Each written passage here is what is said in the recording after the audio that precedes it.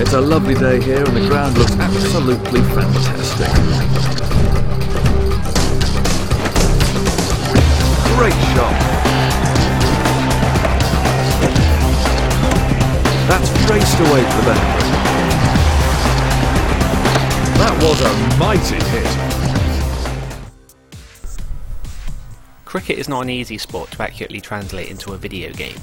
The slow pace, subtle tactical decisions and lack of constant interaction are not the most natural elements to incorporate into a medium usually characterised by heavy action and unremitting stimulation. As you may expect, gameplay in Ashes 09 is split into three distinct areas: batting, bowling and fielding. Batting is undoubtedly the most satisfying early on. You have three basic shots at your disposal: attack, defend and loft, all of which can be played off either the front or back foot. Depending on how well you time your shot, you'll either hit it off the centre of the bat, clip an edge for a fielder to catch, or miss the ball entirely. It's a decent system that begins to feel natural after only a few overs, with all the shots proving useful, encouraging you to play shrewdly as well as creatively. Unfortunately, bowling is not so well balanced. There are a plethora of bowling options for each style and speed, but success predominantly rests on the placement of the ball rather than the type of the delivery. In all but the easiest setting, it's painfully, almost impossibly difficult to cleanly bowl a batter out.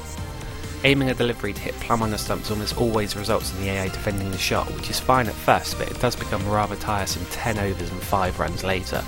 This leaves it down to your fielders to come up with the goods via either a run out or a catch.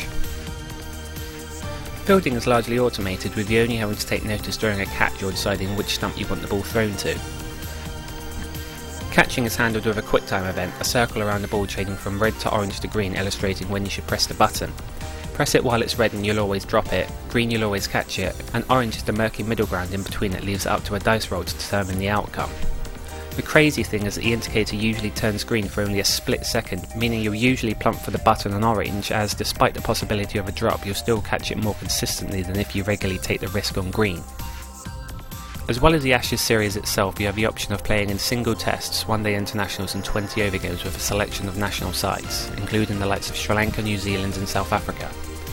Disappointingly, only England and Australia are fully licensed, meaning that players from other countries are not listed under their real name.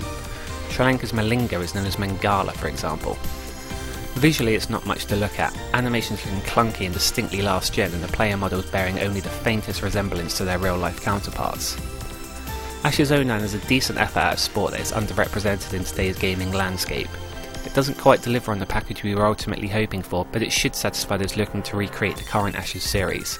Just don't expect to be playing it for much longer after the final test. Ashes 09 scores a 3 out of 5. Thanks for watching, and please check out 8waymovement.com for more video content, or alternatively subscribe via iTunes to have all our content delivered straight to your iPod.